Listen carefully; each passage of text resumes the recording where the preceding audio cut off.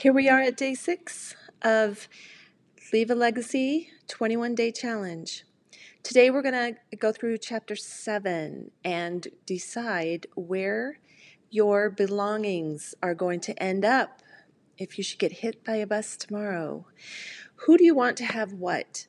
I'm going to start by asking my kids what, if anything, they might feel attached to, something that they want. Maybe my friends want things.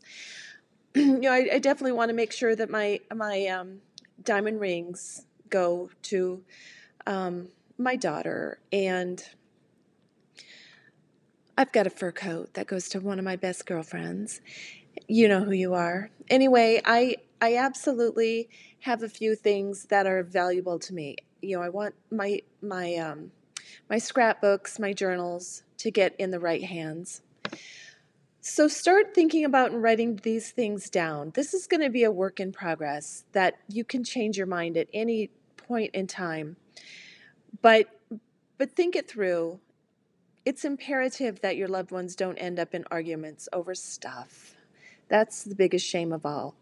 So just dot your I's, cross your T's, write it down, make it clear, and have fun with this process.